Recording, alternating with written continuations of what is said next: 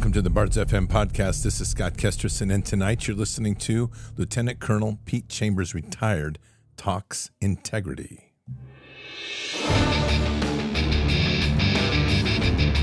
This war is real. Fighting is everything. Even though I walk through the valley of the shadow of death, I will fear no evil. Tempt not the righteous man to draw his sword. Conviction, righteousness, ruthlessness. To understand tolerance, you have to understand the line of intolerance. War is the teacher, soldiers are the students. They become the bards of war. Good evening, Patriots. And tonight is Wednesday. Isn't that amazing? It is Wednesday, and I'm looking for the date. 17th. I should know that, but I didn't see it real quick. So Wednesday, the 17th of January, and we are in another state of crazy in the world, because that's what the world does so well these days. Literally is a time when time you think you got something to be stable on, they want to flip the script. And right now, with the World Economic Forum pressing and Davos going on, they want you to know that you are going to have all your rights taken away when they decide to.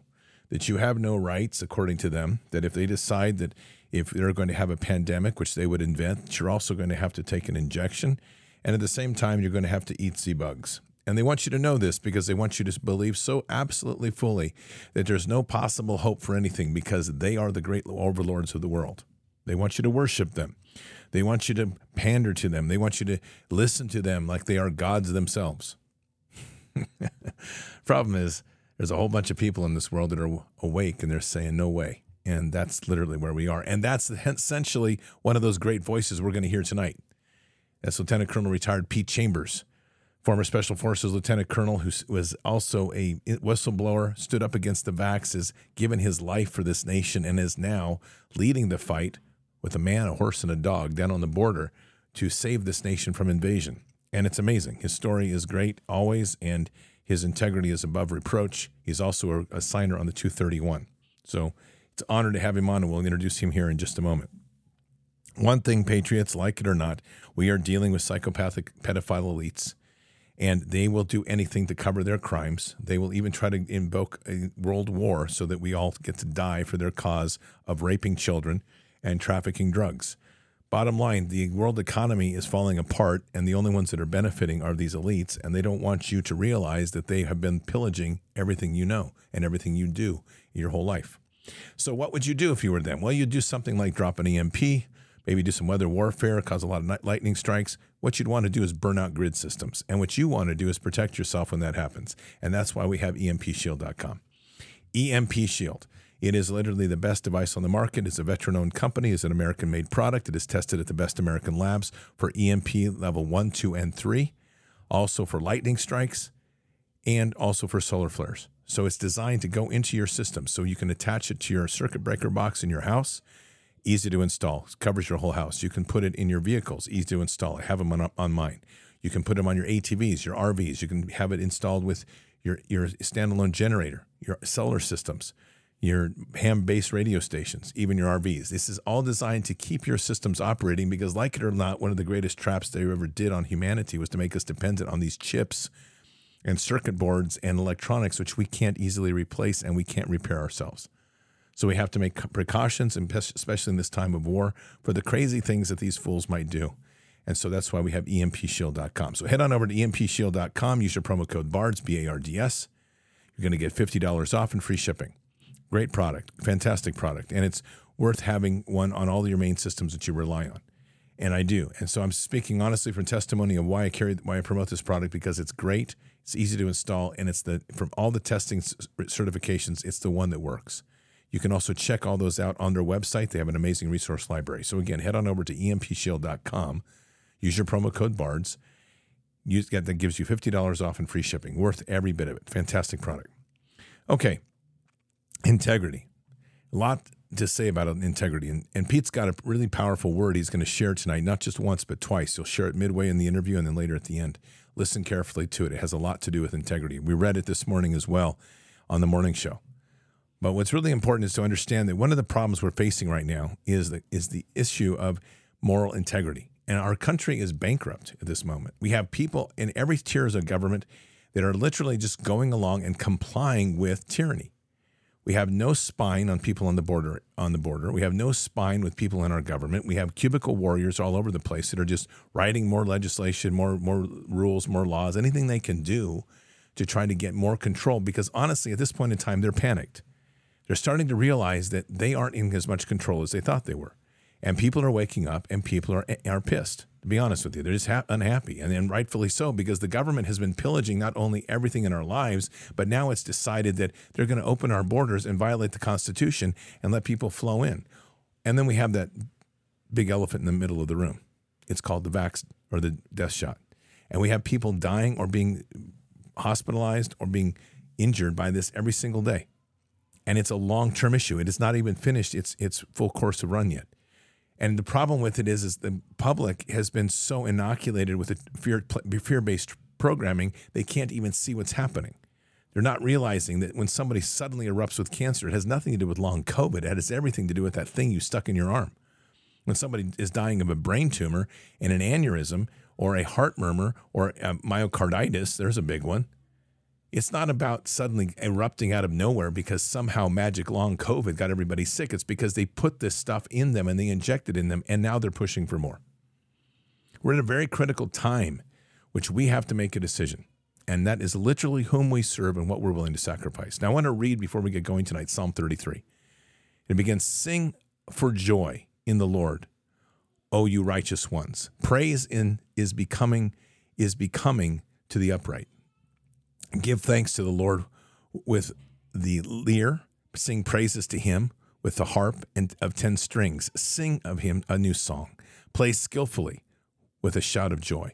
For the word of the Lord is upright, and all his work is done with faithfulness. He loves righteousness and justice. The earth is full of the loving kindness of the Lord. By the word of the Lord the heavens were made. By the breath of his mouth, all their host. He gathers the waters of the sea together as a heap. He lays upon the depths of the storehouse. Let all the earth fear the Lord. Let all the inhabitants of the world stand in awe of him. For he spoke, and it was done. He commanded, and it stood fast. The Lord nullifies the counsel of the nations. He frustrates the plans of the peoples. The counsel of the Lord stands forever, the plans of his heart for generation to generation. Blessed is the nation whose God is the Lord, the people whom he has chosen for his own inheritance. The Lord looks from heaven. He sees all the sons of men. From his dwelling place he looks out on all the inhabitants of the earth, he who fashions the hearts of them all, he who understands all their works. The king is not saved by a mighty army. A warrior is not delivered by the great strength. A horse is a false hope for victory, nor does it deliver anyone by its great strength. Behold, the eye of the Lord is on those who fear him, and on those who hope for his loving kindness, to deliver their soul from death and to keep them alive in famine. Our soul waits for the Lord. He is our help and our shield. For our heart rejoices in him, because we trust in his holy name. Let your loving kindness, O Lord, be upon us, according as we have hoped in you." This particular hour we are in is an hour which, if we are not praising God for all things, we are failing. And this is why we are here. We've literally stepped away from our Father. We've tried to wander in a desert thinking that somehow it's good enough to go to church on Sunday, get saved, call it a day, do what you want to do in the week, and then come back again and get a little refresher. It's like changing the oil once in a while. And unfortunately, our faith has become like that. Here's the darkness. Our enemy's faith is disciplined. Our enemy gets up in early mornings. They go through drills of incantations, of sacrifice, of all sorts of ritual things, and they discipline against war because they hate you. They hate me. And they so desire to take control of this world away from those foolish Christians, those ones that have the true and one God. They believe they can because those of faith have proven to be weak.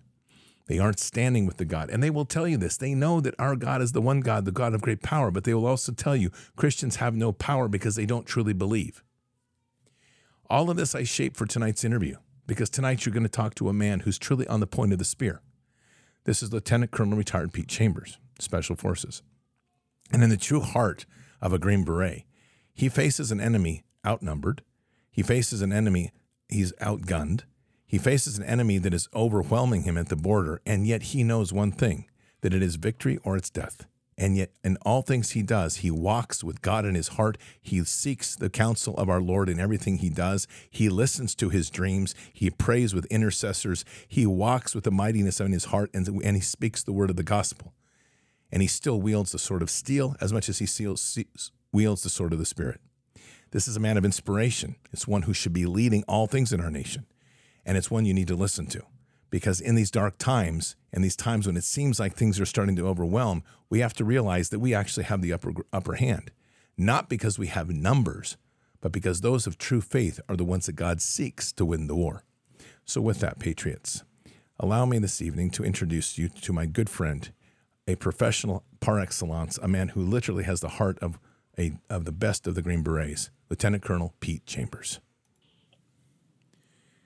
Well, Patriots, we're very honored today to once again have Lieutenant Colonel Pete Chambers, retired, a.k.a. Doc.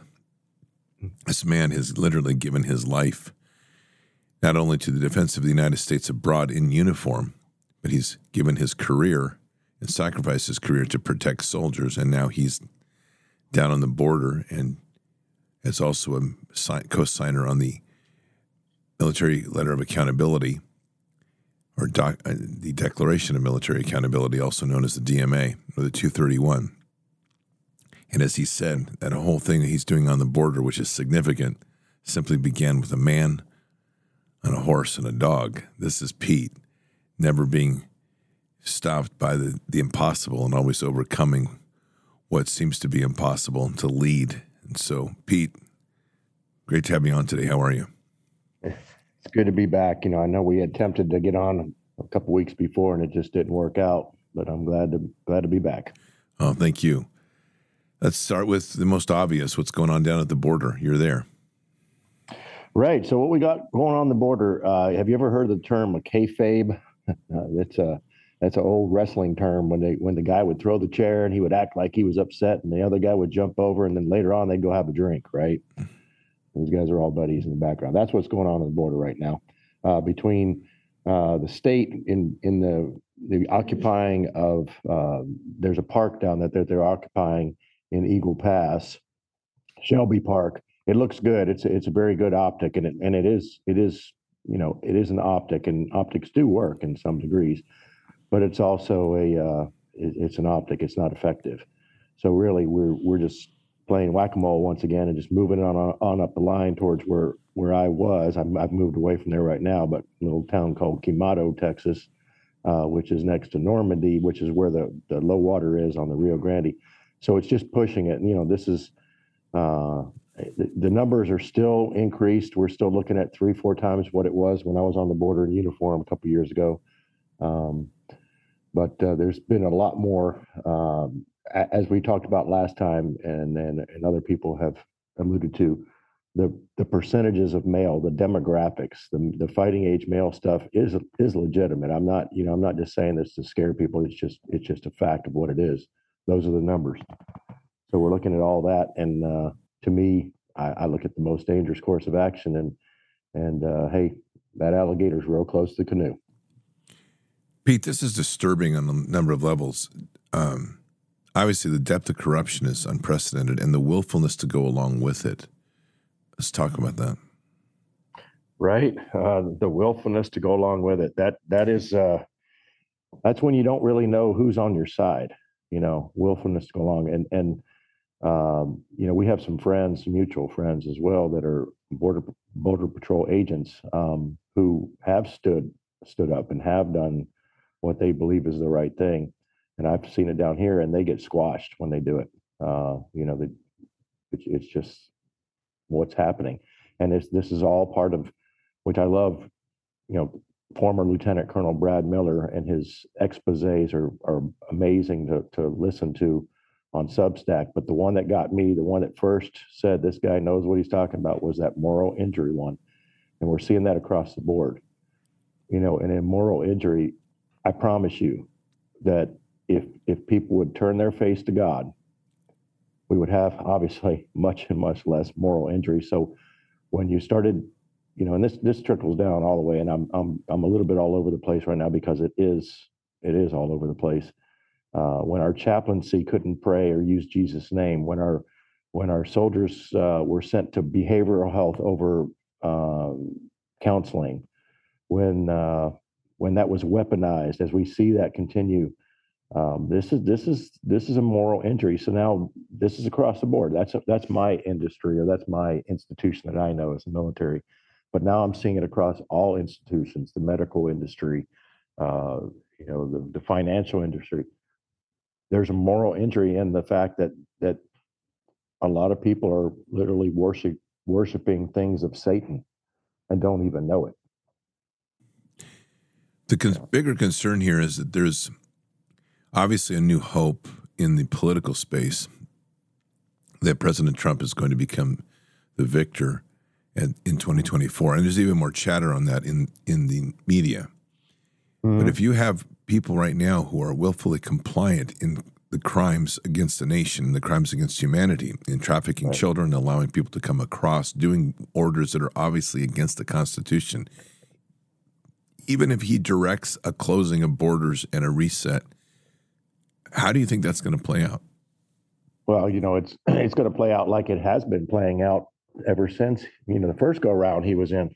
When you put in the system of the bureaucracy, the bureaucrats, now in the military, they look like the senior executive services folks.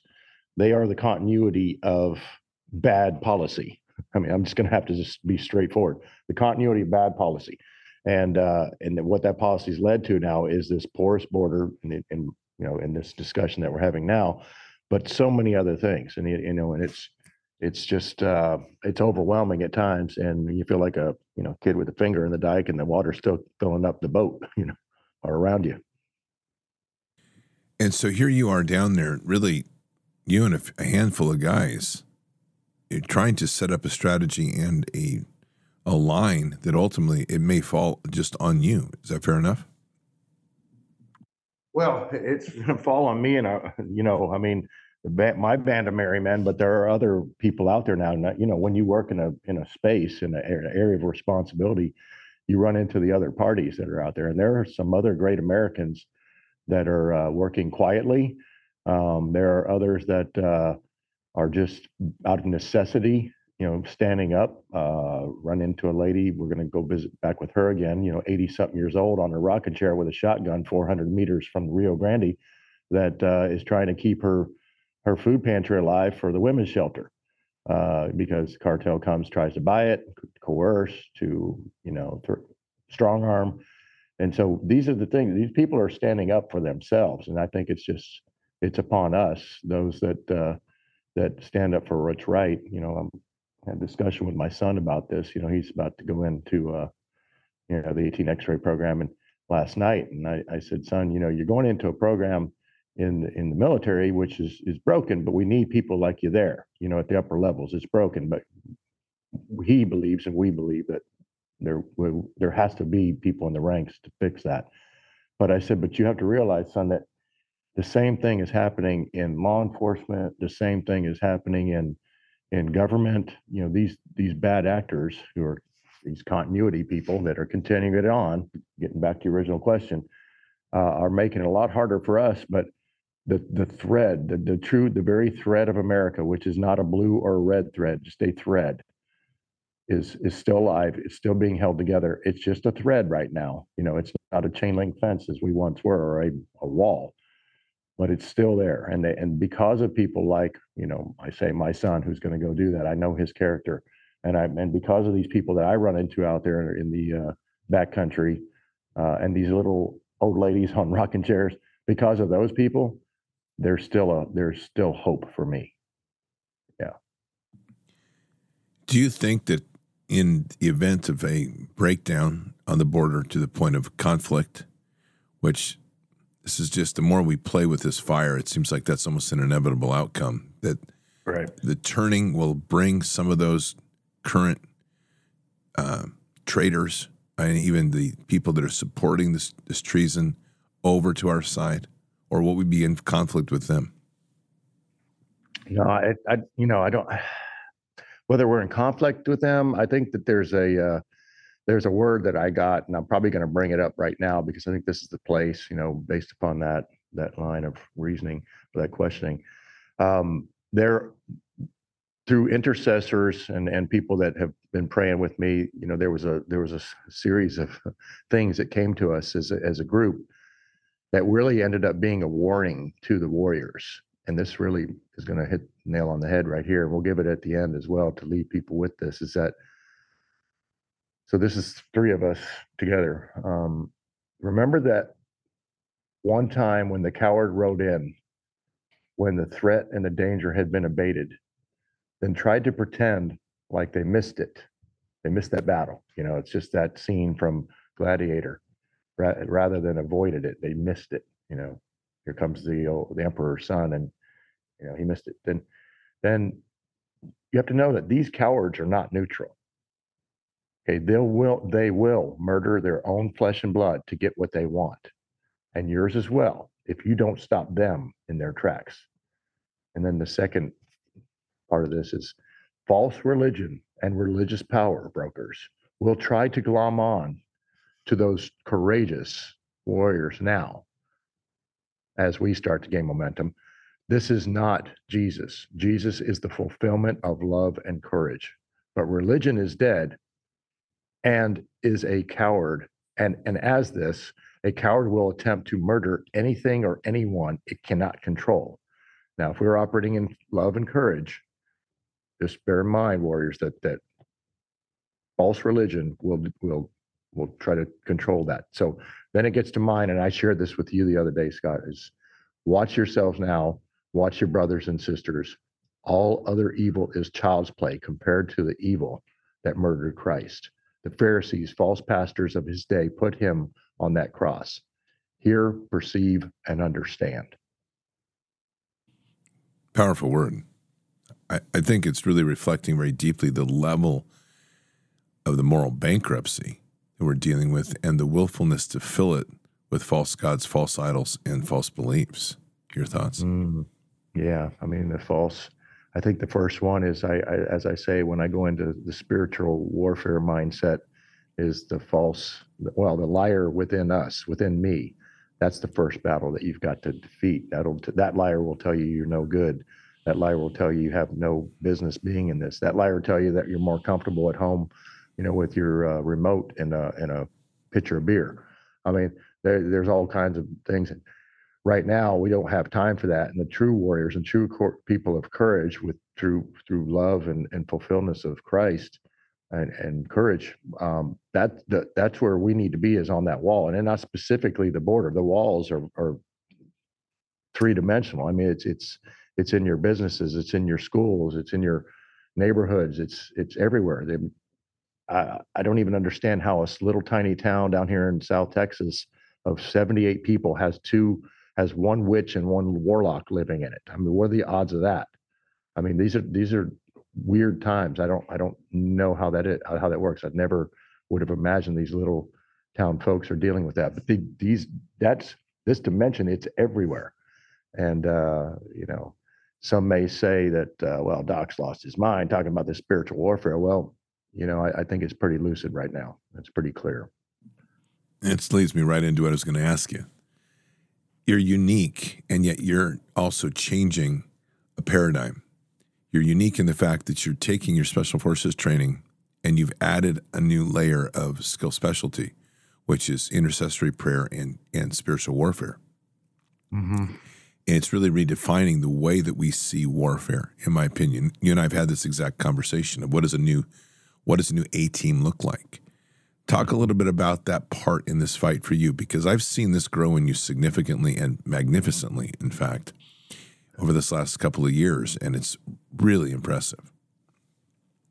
Yeah, I think it just starts out in bits and pieces. I think when you're open to listening to it, you'll get it. I mean, and sometimes you got to be slapped on the side of the head with it. But I believe, and this is what I tell my team, and I'll really answer that. But my team, I say, look, we're on a balance beam of life. And at the end of it's Christ's face. And I don't know where you're at in your walk, if you come into my team here, team room, but as long as you believe that there's something bigger than you, that there's a God, we can work with that. Now we're going to get you to the end of this thing.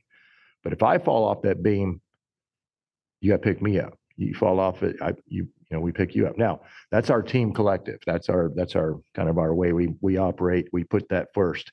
But what has changed is the and I think it's why it's happened so quick is the necessity, the exigency of the circumstances, because I see a lot of things that most people don't see just because of my proximity to it. It's not I'm not any smarter. I'm just a little bit more. It's in my face. So what I see is, and what I can, when I speak to people, speak with authority of absolutely what's going on, 100% sure knowledge, and realize that that what we have right now down here, we the people, unless we get more we the peoples, is just not going to be enough. But it doesn't mean we're going to back off this wall. It just means it's just not going to be enough. But I believe that when we started, and you said in the beginning, it was just me and the horse and the dog. It's true. I mean, it was just helping out friends and landowners. But now I can't, I'm going to outrun my headlights as far as being able to support logistically the numbers of volunteers that have come to me. And these are people of faith, and these are some people very little faith. But by the end of this, I assure you, when they see, they're going to be getting a little John the Baptist out there. Well, it's a critical time, and one in which people need to start realizing the magnitude of what's before them. We share something very important right now, which is our names are on this document of the 231, the Declaration of Military Accountability. Talk a little bit about that, because this all ties in. Oh, it definitely does. First of all, I'm proud to know that there are these people of courage, and the ones that are still in uniform are taking a more serious approach to having made that decision. But let me tell you, the pride of knowing these people, it's just like I found a new operational detachment to work with. I mean, they're moving forward. So first of all, they're very, very proud to know these people of courage, and of course, Rob, we go back, Rob Green, we go back a little ways. He wrote a book and called me to ask my story, and we shared it, and some other stories that he put in his book, and Behind Enemy Lines, and since then, and then of course Brad Miller being the spokesperson for this, spokesmodel with that beautiful mane of lion's hair that he has, but great guy. But honestly, but a man of courage, honor, and I would stand on any battlefield side by side with that soldier for sure. But the way I look at it, the way that what made me want to sign it instantly, and I didn't have very much to do with the penning of it, other than just reading it, saying, "Hey, it looks good to me." But is its declaration much like the Declaration of Independence, and this thing is written in such a way it's apolitical. I mean, you read through it and you can argue it all you want, but it's apolitical. This is constitutionally sound, shot across the bow against these broken, and it could go across all institutions, but for us, it's the military that is broken with woke ideology and the mandates. Of course, that was the main fight that I was in. It's why I'm, not still in the shadows anymore, being a whistleblower. But yeah, this is otherwise our national defense is going to wane in the balance. I mean, if something like this was not done, and it may still wane, I don't know, but it's not going to be because we didn't try. There's a real sense of facing the impossible right now. You're on the frontier of it. I've felt this in my own space, just informationally, when you're standing up against the Goliaths. And it takes a lot of deep moral courage. There is still, we're looking for that tipping point when something significant enough happens that people then turn to those who have stood that line, held the gap, stood on the wall, when everyone else hasn't, to bring the people to rally at the feet. I think the 231 is beginning to cause some of that, but I think more importantly, it's more about, in my opinion right now, I think the 231 is awakening the true remnant. What's your thought? Yeah, well, right. I mean, it's we saw the numbers grow from the very beginning. Let's just say the remnant. We've been using that term for a long time. In that we had kind of had. I think the first time I really was talking about it was after the revelation of the Defense Medical Epidemiology Database with Teresa Long, Sam Sigloff, and Mark Bashaw. And we just said, well, how do we're from all over the country and different stories and different ways that they were crushed, and I wasn't crushed so bad, but yeah, we were remnant, and we started talking about this. But then, as more and more people were emboldened, and we hear these stories, we just started bringing them together like good soldiers, good warriors do, and little groups of paratroopers behind enemy line, and just linking up and saying, okay, we just conducted a near and far recognition signal by our discernment, and now that's contagious, and it's amazing. And so even, I mean, the other day you and I were driving down the road, and I won't say who it is, but I get a text from somebody that's extremely important to this fight that we're in, and completely out of the blue. We had some discussions throughout all the mandate stuff in the military, but it cannot, if there are any faith whatsoever in these folks, or even if there's not, the Holy Spirit can work on anybody. I mean, look at Nebuchadnezzar. I mean, we can talk about all kinds of examples of that. But if there's something that's still small voice inside saying, hey, I need to, talk to these people. What are they doing? That's the beginning of them becoming a remnant if they weren't one already. And so that's contagious. It's just that the big picture now, the 40,000-foot view is we're in this marathon race. Unfortunately, the opponent started at like 23 miles, and we're doing like a relay sprint, to catch up to win this race before humanity or our nation is absolved. And so we have to, really push it right now. And there are times when, those of us in the beginning of this are tired, and some of these other ones stood in the gap and are these younger, new guard. I won't say younger, but I mean, in the sense of age for sure compared to me, but this new guard is taking the baton and just, that fresh sprint. So we're catching up. We just got to get to the end. I love that analogy because we do see it a lot in different areas where people come together and you see that fresh energy, and you see even a lot of the discoveries that we've had for some time, they are new to them, but you have to step away from that and let that old discovery for us be new to them, and that energy flow through them, because it's refreshing, and they may see something we missed. That's the big part, right? This reminds me, like you would, with this analogy of this reinforcements. Really, the bastards of Bastogne, the 101st, kind of apropos that Miller come from that lineage. But these guys are out there in wintertime, and they get reinforced, and look, they stood their ground, and then they're tired, and then they get reinforced, but then they had a follow-on mission. So, you got to refit. And so that's the beauty of having this remnant grow, is you have time to refit and reset and get back in the fight. What do you see as the impact on the military itself, the existing structure of our command structure of the 231? And I say that because when you really read between the lines of the Declaration of Military Accountability, what is evident is that every single flag officer violated the law. And so implied in that letter is that every single flag officer is going to be brought under UCMJ and courts-martial. Well, yeah. I mean, this isn't an accountability letter, and what is different in this than other declarations is this has names. The most egregious named. And remember, these are in my book. I know some of these stories. They are pretty solid, and they all are solid. But these are alleged, and this is what the whole accountability thing does: is it brings people to the process legally and morally and ethically to be looked at. But if it was me, if I had the weight of, we the people behind 231 signers, and then the petition that's out there that's circulating of others that have put their name on the line. If I was in uniform and I was that general officer, I would be concerned, completely concerned.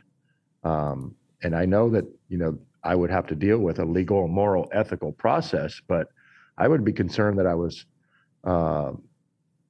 was going to be put in this position where potentially, my career, that I don't, make my, I don't know, I don't make my full retirement. I don't get my retirement benefits. I end up in the, in the brig for crimes against humanity. I don't know any possibility, but it's going to go through my head. So yeah, I think this should shake them up a little bit. Absolutely.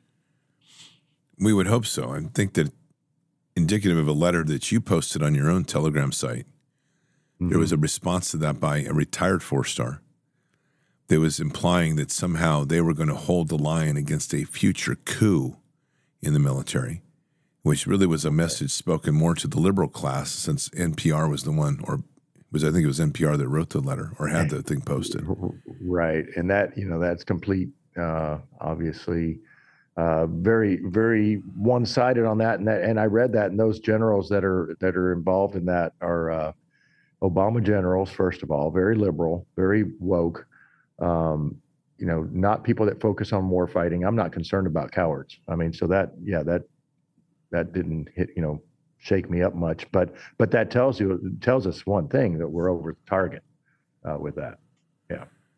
Well, this should be, as you say, a critical time for the military leadership to reflect very deeply.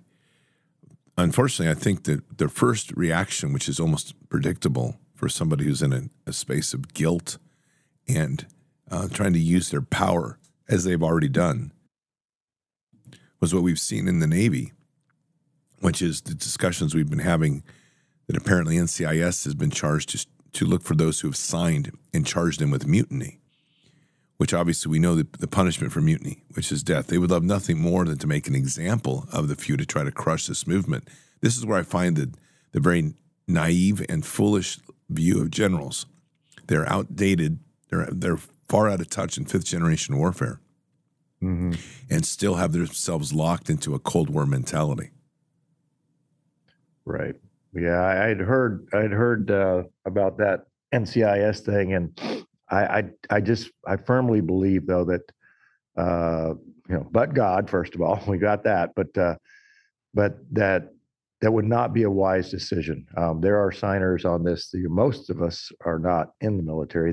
They can't control our speech, and so that's one thing. But there are people on here that will be congressmen and senators in the future, and state level as well. There's a few. That would be a bold move to do that across that bow, knowing that the future legislators would be drafting things that could potentially do the very same thing that we're attempting to do, which is to bring justice, bring accountability, and probably in a faster manner, and much more post haste. Well, there's no doubt that it's a letter that gets to the core of what we face, not only as a military, but as a nation. We have lost our way in terms of leadership. Matter of fact, leadership is almost an unknown word these days. And I'm really thinking, when we look at the current state of the military, a couple of thoughts come to mind. One is that in order for us as a nation to remain effective and to really be dominant in our protection of our own republic, we need to clear out the officer class. Having worked with so many of them, and I'm talking flag officer, they've been too long in the system and are too out of touch with this sort of highly dynamic, very asymmetric and unpredictable nature of 5th gen and 6th gen warfare. I think as well, from a standpoint of corruption and a message to America, if that was able to happen even in a portion, not necessarily the full measure of what we'd like to see, I tend to think that it would shake up the core of the nation to such a degree that we would start to see some rather significant directions towards resetting the foundations of this nation back to getting to strengthening moral character. What are your thoughts? Yeah, I envision, if you want to, if I were, let's just say I were the Secretary of Defense, I would literally, first of all, dismantle the senior executive staffing positions completely. And then I would dismantle every single general officer. I would just remove that was involved in these egregious attacks. Okay, that's number one, because those are crimes. So we've got to get them out. They're obviously morally and ethically challenged. So we've got to get those out. They can't make decisions for our country, nor would they care about those below them. As my first warning, which we'll go through again, it said, the coward will never take care of those under them. And then how this looks is, and I want to explain it real quick how this looks. Okay, so you have these general officers, and I'm not against all of them. I know some, and they were great people, and they probably still are, just confused. And that's what we're trying to get to that part to make them come to our side. But these generals that are climbing and clawing, trying to get to the top of this woke and broken system in order to achieve those senior executive staff jobs, right? They're the problem, because those jobs are the continuity piece, which then allows for this continued cycle of climbing to the top, trying to get into the corporatocracy jobs, the Raytheons, the Boeings, the Halliburtons, et cetera, on these boards. And everybody, that's just a job. It's just a LinkedIn job fair that's taking place in the upper echelons of our military and SES. So those would all be gone.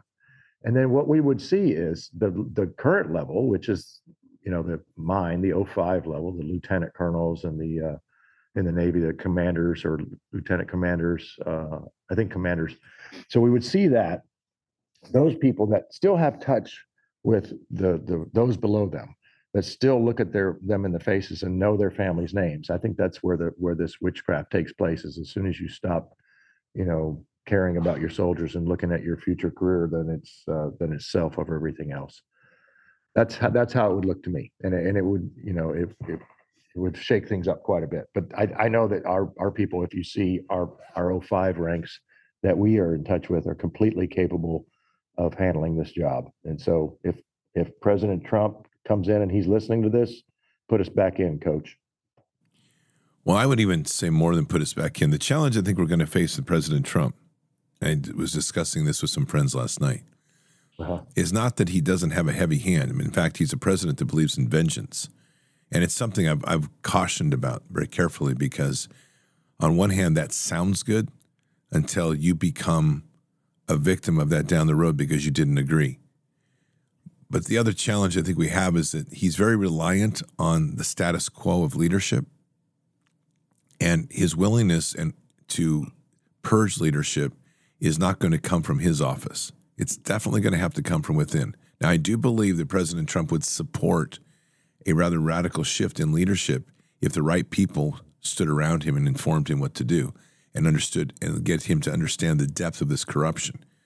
But on the face of it, what we've already seen is he tends to rely on existing actors and relies on their experience and thinks that somehow he can trust them and bring them under rein.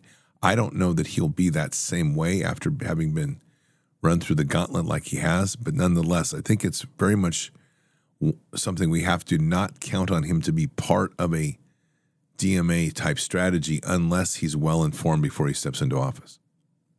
Right. I mean, there's going to have to be that, but I think whoever would be, yes.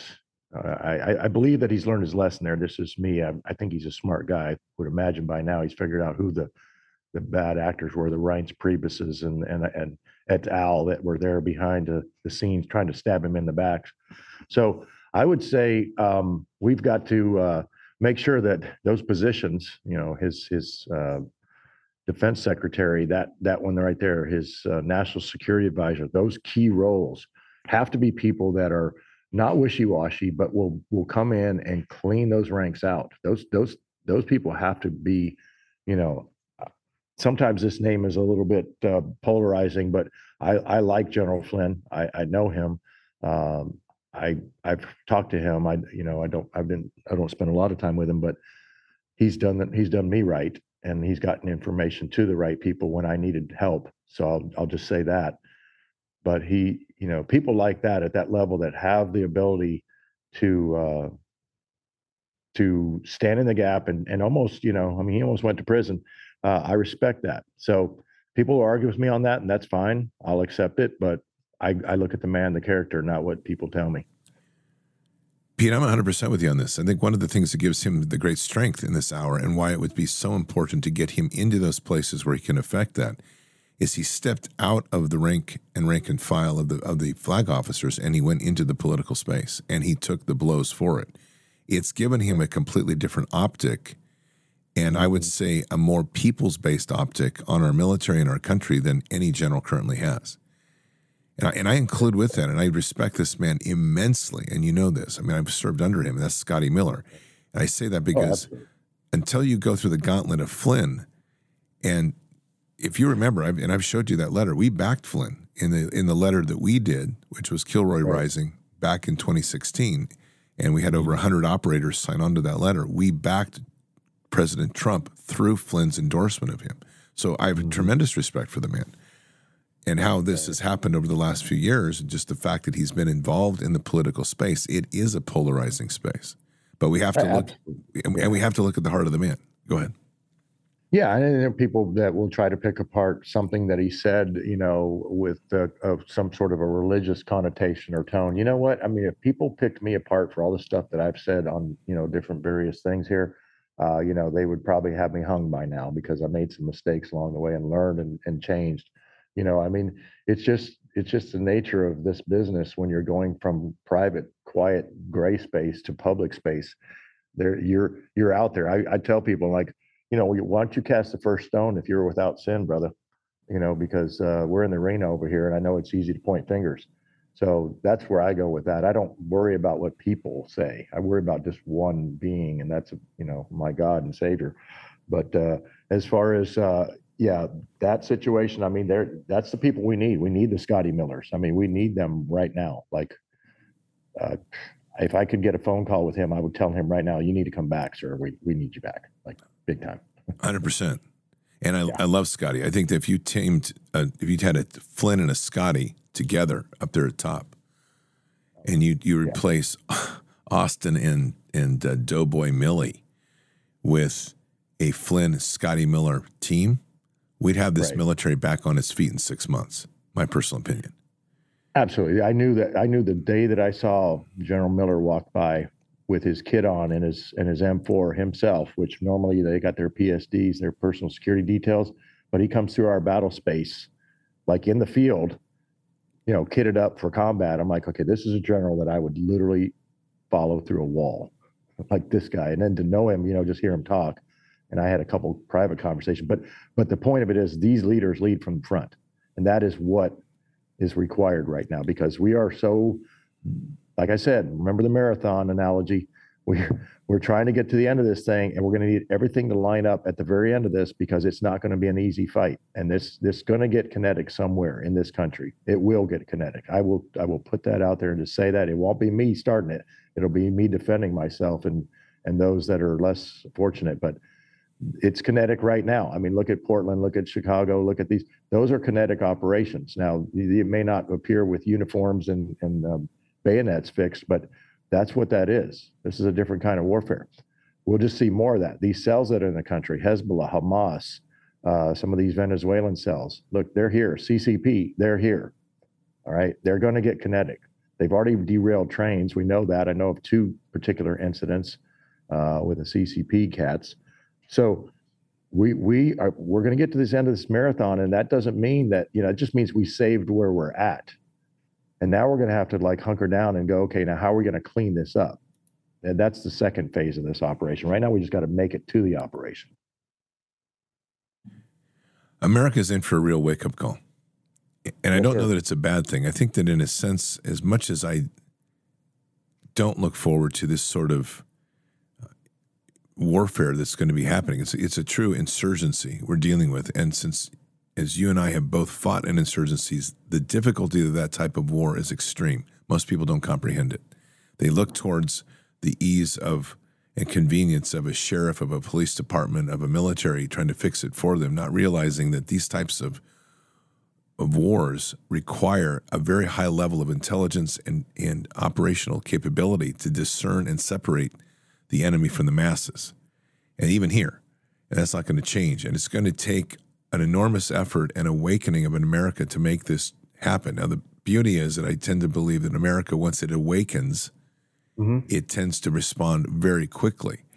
But that is not something we talk in terms of days, but we are going to have to still talk in terms of years and potentially generations in this type of warfare. Right. Well, I mean, what's the Thomas Paine? These are the times that try men's souls. I mean, this is exactly where we're at. I mean, it's going to try souls, and it's okay. I mean, it's what's needed. I mean, I would love right now just to be sitting on a four-wheeler or on my horse, actually looking at my cattle out there growing in the pasture, eating the hay. And then maybe the biggest part of my day is to have to dehorn a few steer. I mean, maybe that would be the hardest thing I'd have to deal with. I would love to have to do that, but we can't. We've got to pick up our muskets, turn around, and walk back to where the shooting is. And that's okay. These are the times that we'll try those souls. And not every person is made for this, and that's okay. But every person is made to support this, in that the opposite of tyranny. Okay, I'm just going to lay it out there. That's what we're supporting. So you choose. These are times to try your souls. That's well said. I mean, we're literally looking at the extremes, and wherever you position yourself, there is not going to be anything left in the middle here. You cannot walk a fence on this. And right. I think people still believe they can. And part of that walking the fence is to ignore what's going on or try to believe that somehow they're not part of this. Pete, with all of this, it is literally the elephant sitting in the middle of the room, and it's this vaccine. There are so many unknowns. You've done a lot of work with Todd Callender. You yourself have been the whistleblower for DOD. You've studied this injection, what I would rather call a death shot, and extensively. We are seeing damage across the rank and file of the military from this thing. We know that there's deaths uncounted and far beyond what their numbers are, even here in the United States and abroad, and the damage of this is severe. And there's also Todd Callender's concern that there is a hidden component in this that can be triggered by 5G signal or some sort of frequency signal. What's your thought on that as a general assessment across the board on the dangers of this injection and this future fight? Yeah, completely straightforward, and without getting into to giving up, not giving up, but just talking too much medical detail, because in that comes the Hegelian dialectic and the argument. And everybody wants to prove their case by data. And I'm going to tell you that firsthand knowledge to me as a fact witness was more effective in the Seals versus Lloyd Austin case than any of the data. Because when I could say I had 6,000 soldiers on the border, and the only ones that were sick were the ones that were double vaxxed. Okay, so that's number one. I saw that. How did you keep them safe when they didn't get they didn't get sick when 12,000 people were coming across a week across the border? None of them were tested.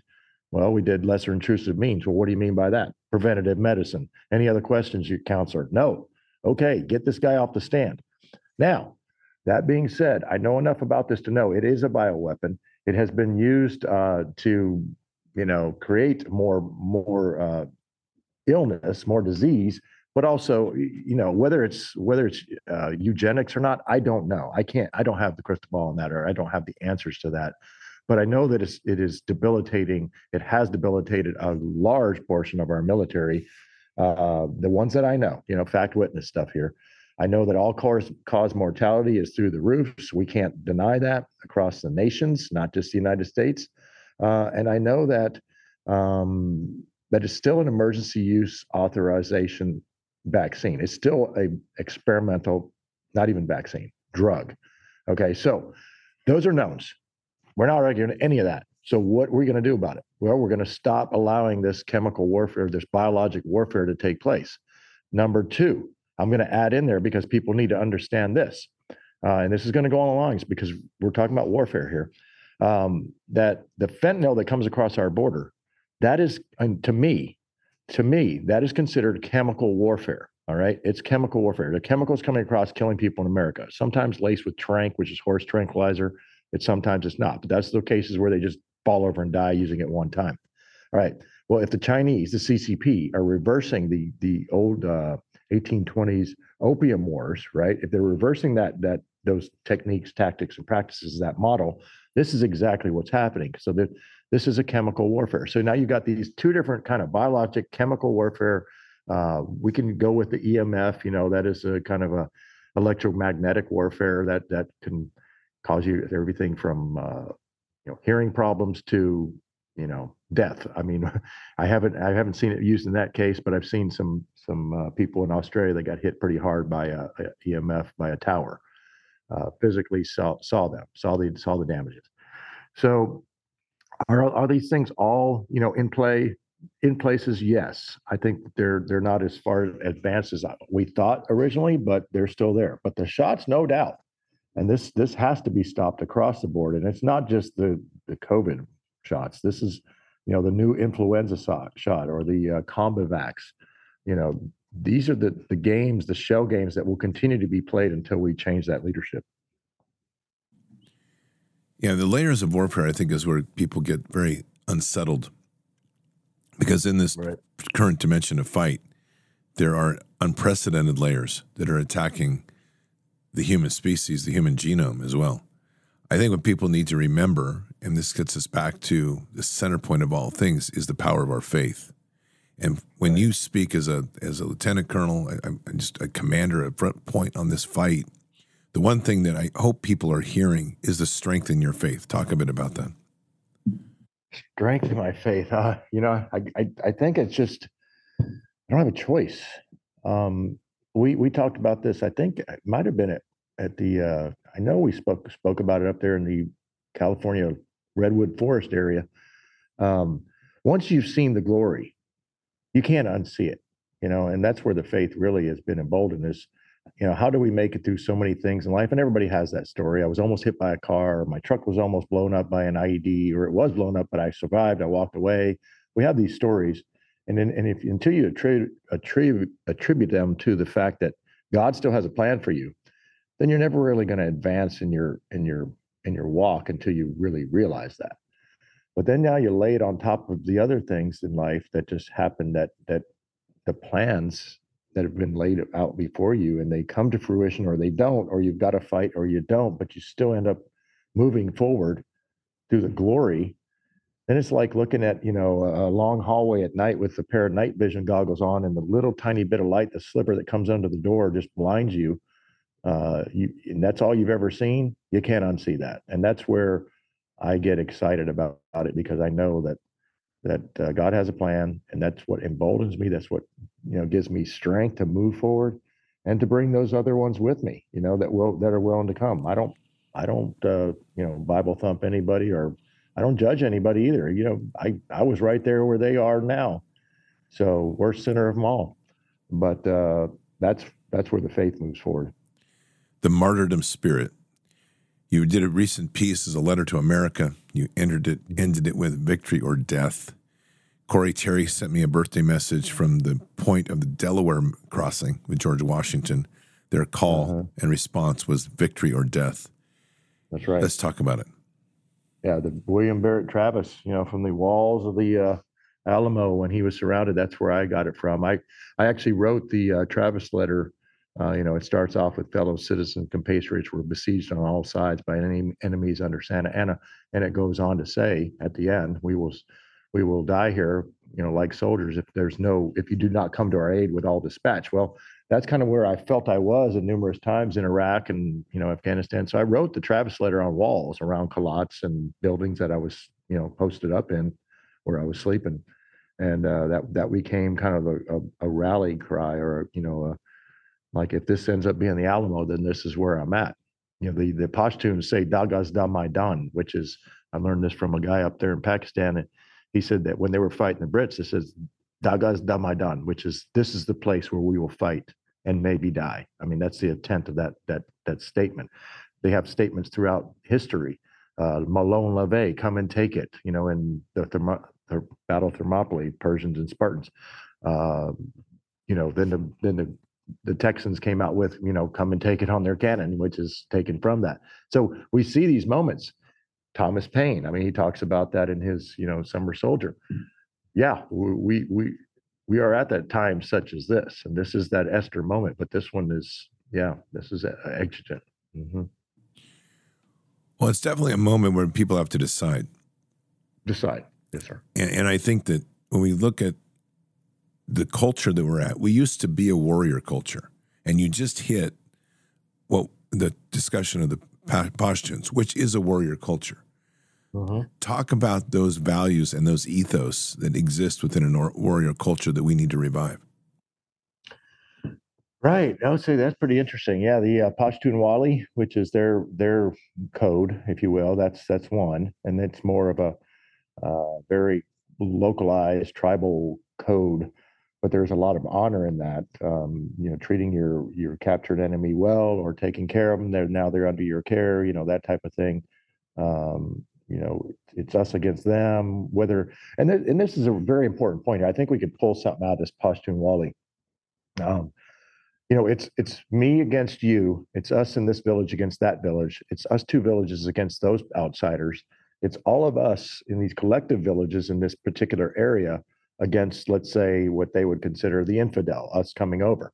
Okay, so collectively, despite their differences, they came together, and they fought, and they won. I would hate to say this, but they kicked us out because we allowed it. But yeah, that's what being a warrior is. You get over your differences as a people now. Not talking about soldiers in uniform. I'm talking about people stepping up as summer soldiers or winter soldiers, really patriots. There is such a thing as a militia in the Constitution, a well-organized militia, and the state of Texas has one, and the state of Florida has one. It's the State Guard. So those are already stood up. But I would say that we've got to adopt that, stepping beyond the colors of red and blue, and still pulling that fence together with a come along and fixing it, ratcheting it up and bringing both those sides together to ward off this tyranny. You've hit on something really key here, and that's the idea of taking more local action. When we start to look at the current state of things, and where I currently stand is the most powerful system we have exists in our counties. And with the authority of the sheriff, if it's a properly charged constitutional sheriff with a properly charged DA and county commission, that literally you become a nation state within a nation. And with that, we have the authorities, even at a county level, to bring many of these people to justice and to do what is correct to do. I'd be interested in your thoughts here. This is something Ivan Ranklin brought up, and I'm in agreement. We had a good discussion. I've been a big push on county by county action to literally get down to the local level. I'm also pushing harder this year to make sure that we set up informational cells and intelligence cells at a county level, and ultimately seeing that marry in with localized militias, that marry in with the sheriff. But we have to get back to a citizens-based program, even citizens grand juries. In that model, which is not going to be a rapid change, but it does seem to be a very core change, it would seem to me that we could overcome much of this current threat by getting us back to the very strength of our nation, which is the sheriff. What's your thought? Okay, yeah, there's definitely you're hitting something there that I'm very attuned to, which is the constitutional sheriffs. But it's not just saying that; it's you really got to know them. I mean, you got to get out there and say, okay, our guy's a constitutional. I hear it all the time. And out of 254, I think, counties in Texas, I know of about 18 constitutional sheriffs that I know completely that I would trust, and that's okay. That's better than zero. And so we've got to look at the things that Ann Vandersteel's talking about, tactical civics, and we got Jaron Jackson, who's just killing it over there on the We the People, common law. I mean, it's just amazing what he's doing.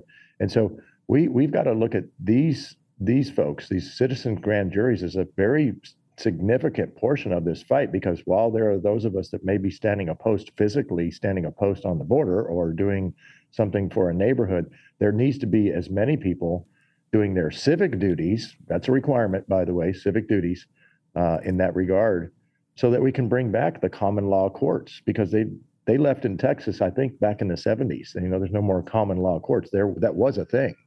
Now we have the admiralty courts, which is, the bar. And as people start to awaken to that, it's not my specialty, but I'm fully aware of it. That's where we need those people to step up. Look at Jaron Jackson. I mean, you've had him on. I mean, people look at his stuff and understand he's a godsend. Well, he's going to be on the show here very soon, so I'm anxious to have him on. And naturally, he was at Bard's Fest, and he's been a powerful voice in getting people educated on common law. I think, again, what's at the core of his message is the core of this message, is people have to get informed. We're past the point of having someone else fix this for us.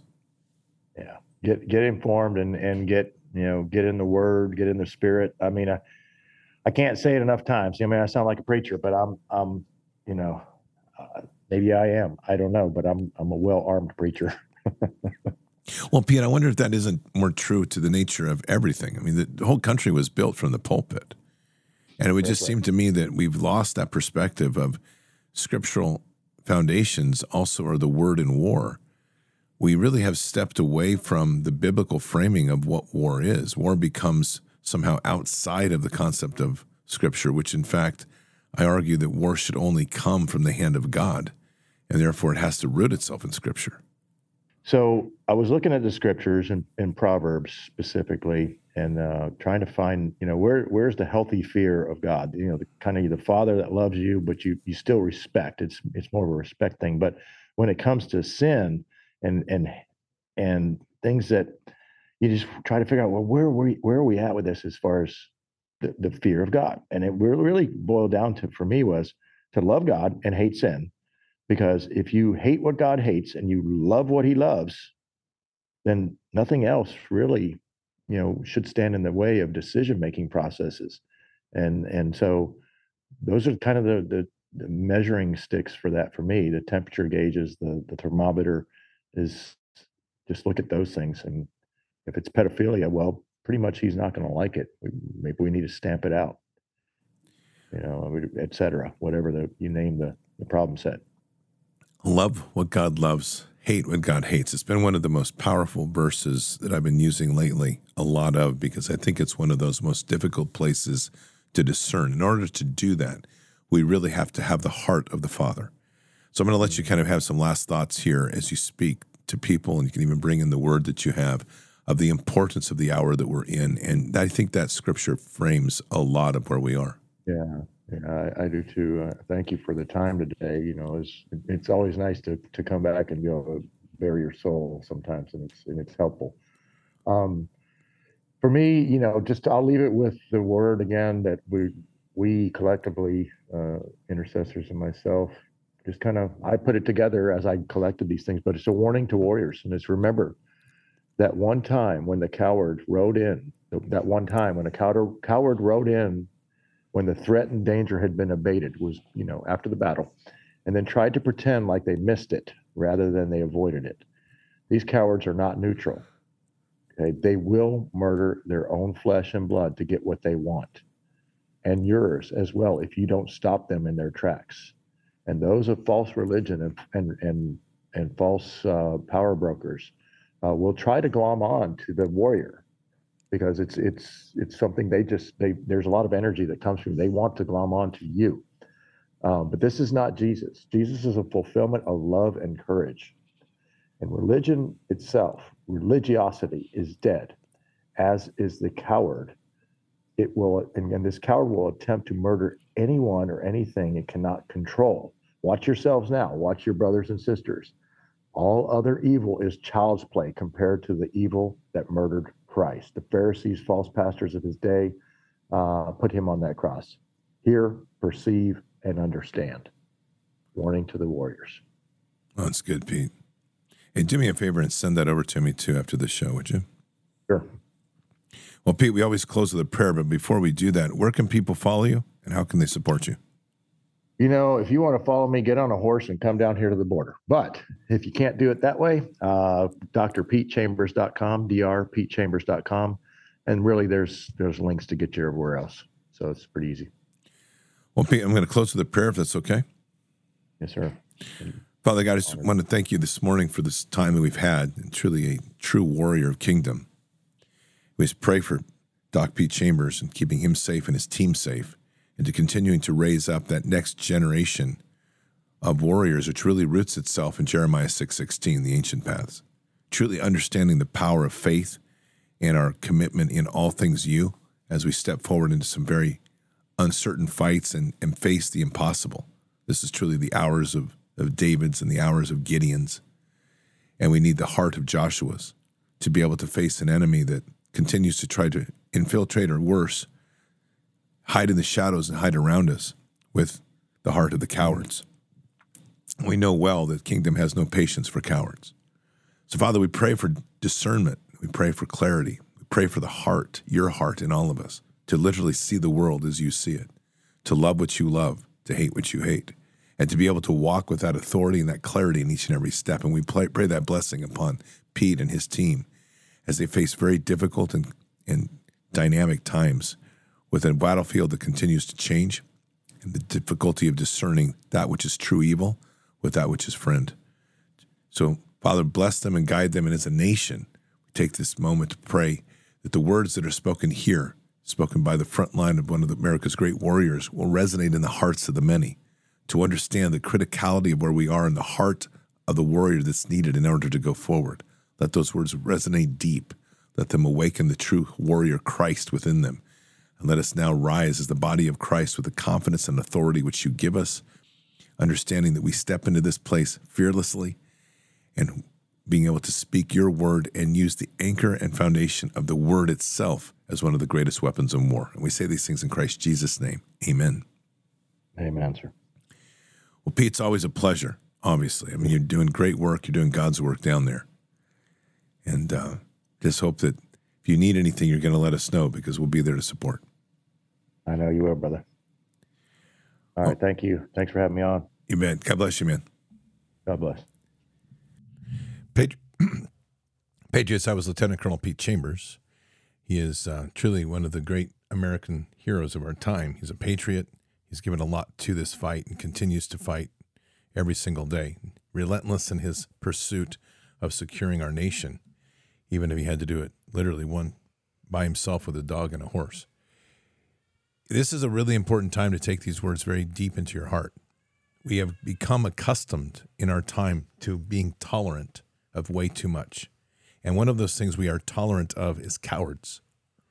The problem with cowardice is that cowardice is what he says. It becomes that deceitful enemy that slips into your ranks. People that are afraid to stand up now will later try to join in and try to corrupt the things because they themselves don't have the courage to stand up in a time. Let me give you a relevant example of this, and that would be the parents who have marched their children into the Baal and Moloch sacrifices of transgenderism to have their children mutilated and have their children's gender literally surgically removed.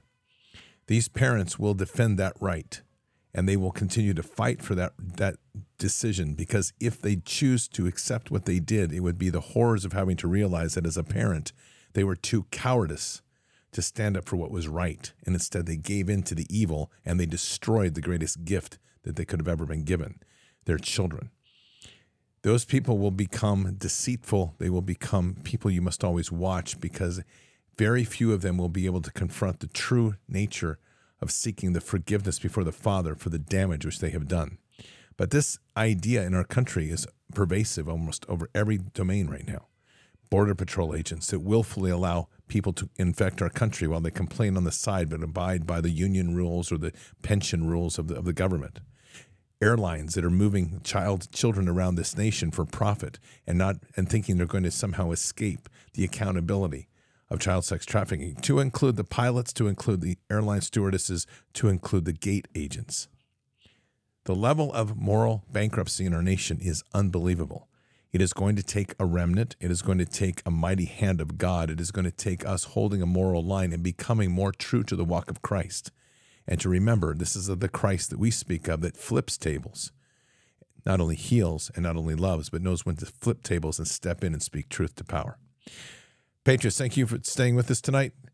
Have a blessed evening. Keep your head up and your eyes forward. Never bow to evil. Never relent. Always press into the fight. God is with us. He'll never forsake us. And in the end, God always wins. But we are here in this time and this place for just such a time as this. We are at war. So walk boldly and fearlessly with Christ. Occupy the land. Expand the kingdom. Subdue the enemy. Mission forward. Patriots, I will see you tomorrow morning for Bended Knee. Until then, or until the next time, God bless. Good night. Thank you. And out for now. Oh, I wanna feel something. I just wanna breathe again. Dive into the deepest end. Oh, I wanna feel something. Let me get back in my body. Oh,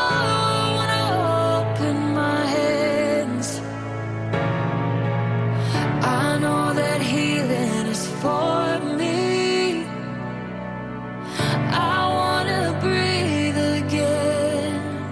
Oh, I wanna feel something. I just wanna breathe again. Dive into the deepest end. Oh, I wanna feel something.